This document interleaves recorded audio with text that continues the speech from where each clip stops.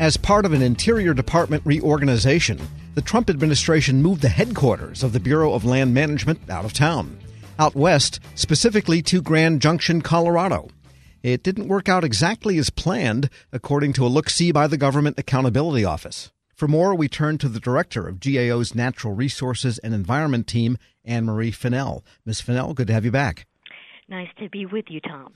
So, to begin with, the GAO didn't look at whether this was a good or bad or wise or unwise policy. You simply looked at how they executed on it. Is that a fair way to put it? Correct. We looked at the implementation of the relocation using some key practices that we have developed. So basically, over time, we've looked at a lot of agency reorganizations, and we've spoken with many experts in this area, and as a result, we've identified a number of key practices that can help ensure these reforms are effective, and that's what we did in this particular case. And what was BLM trying to do exactly? Because many of their people already lived and worked out west because that's where the land that they oversee is, for 99% of it anyhow. Yes, that is correct. BLM's relocating more than 300 positions from Washington, D.C. to offices that it has out west, including 39 positions that it will relocate to its new headquarters in Grand Junction, Colorado.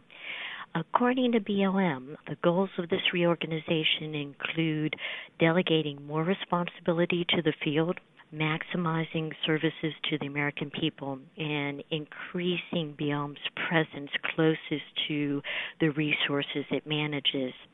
However, we found that BLM didn't undertake this effort in a way that was substantially consistent with leading practices for agency reform and reorganization. And one of those leading practices on which you found that they had the least adherence was involving the people affected in planning and communicating about this whole thing. Tell us more about that one. Yes, that's correct. In particular, our prior work has shown that it's important for agencies to directly and continuously involve employees and other stakeholders in the development of major reforms. But BLM did not provide us with any evidence that they had engaged with employees other than management in developing its reorganization, or that it had the kind of two-way communications that would be needed to get employee buy-in. And a lot of people ended up not going, too. Is that correct? Yes. As of January 23rd, BLM had provided us with data that they had more than 130 vacancies before announcing the reorganization. Of the remaining about 179 staff that needed to relocate, at that time, 90 had accepted their reassignments and 81 had either declined the reassignment or separated from their position, and some others fell into other categories. But what's interesting to note is that in testimony last week that Interior gave, it said that about 80 had accepted relocation and the rest have retired or taken other jobs. So it sounds like more staff have decided against relocation since even the January timeframe.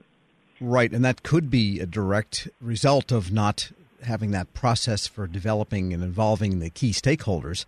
And there are several other best practices that GAO has identified that none of them were substantially addressed, to use GAO's term, in how BLM went about this. Yes, that's correct. So just to give you an example, one of the key practices is for establishing goals and outcomes. BLM did establish broad goals for reorganization. However, it didn't establish performance measures that could be used to assess the effectiveness of the reforms. In addition, BLM considered some cost and benefits of the reorganization, but its analysis did not include complete information on the assumptions made, the methodology used, relevant cost, such as travel costs to Washington, D.C. from the new staff locations. Those were recognized conceptually in a memo that we reviewed, but the costs were not included in the quantitative cost-benefit analysis. All right. We're speaking with Anne-Marie Fennell. She's director of the Natural Resources and Environment Team at the Government Accountability Office. This thing is largely done now, but you still had several recommendations. Let's go over what the main ones were, and is there anything that BLM can do about them at this point?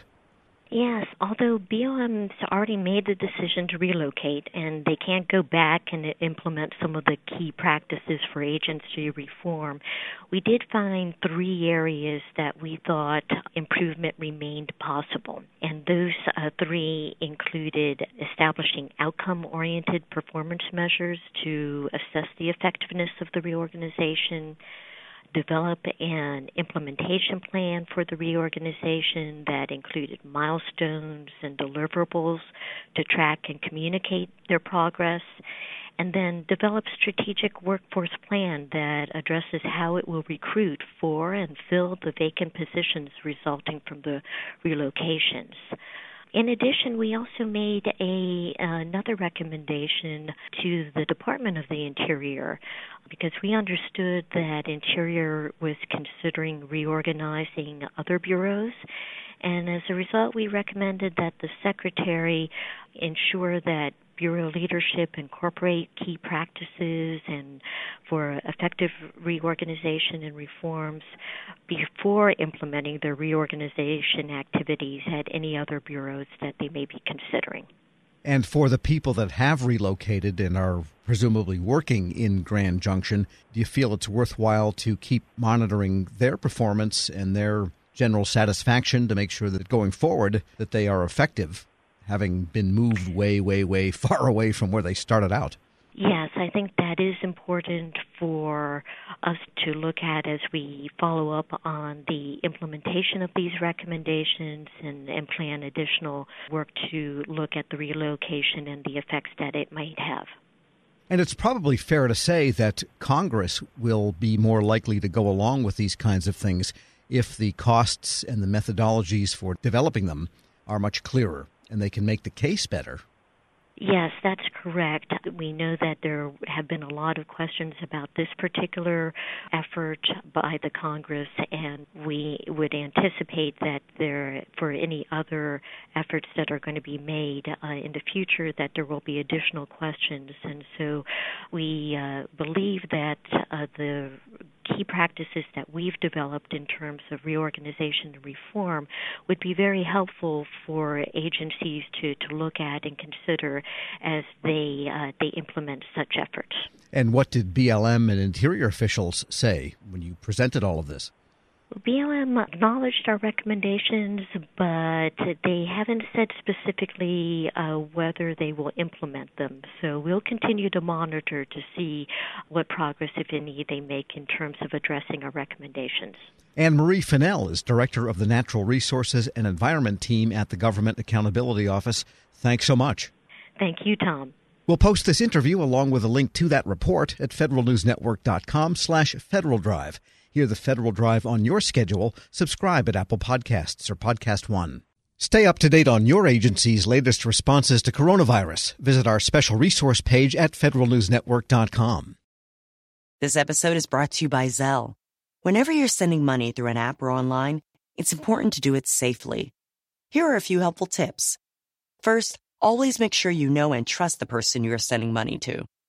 Second, confirm you have entered their contact details correctly. And finally, if you don't trust the person or your recipient is rushing you to send money right away, think twice before sending money through an app or online. Grab a 30-day free trial of Live by Live Plus, and you'll get unlimited skips, commercial-free music, and all of the podcasts and live streaming events you can handle. Visit livexlive.com/podcast1 to learn more and start your free trial.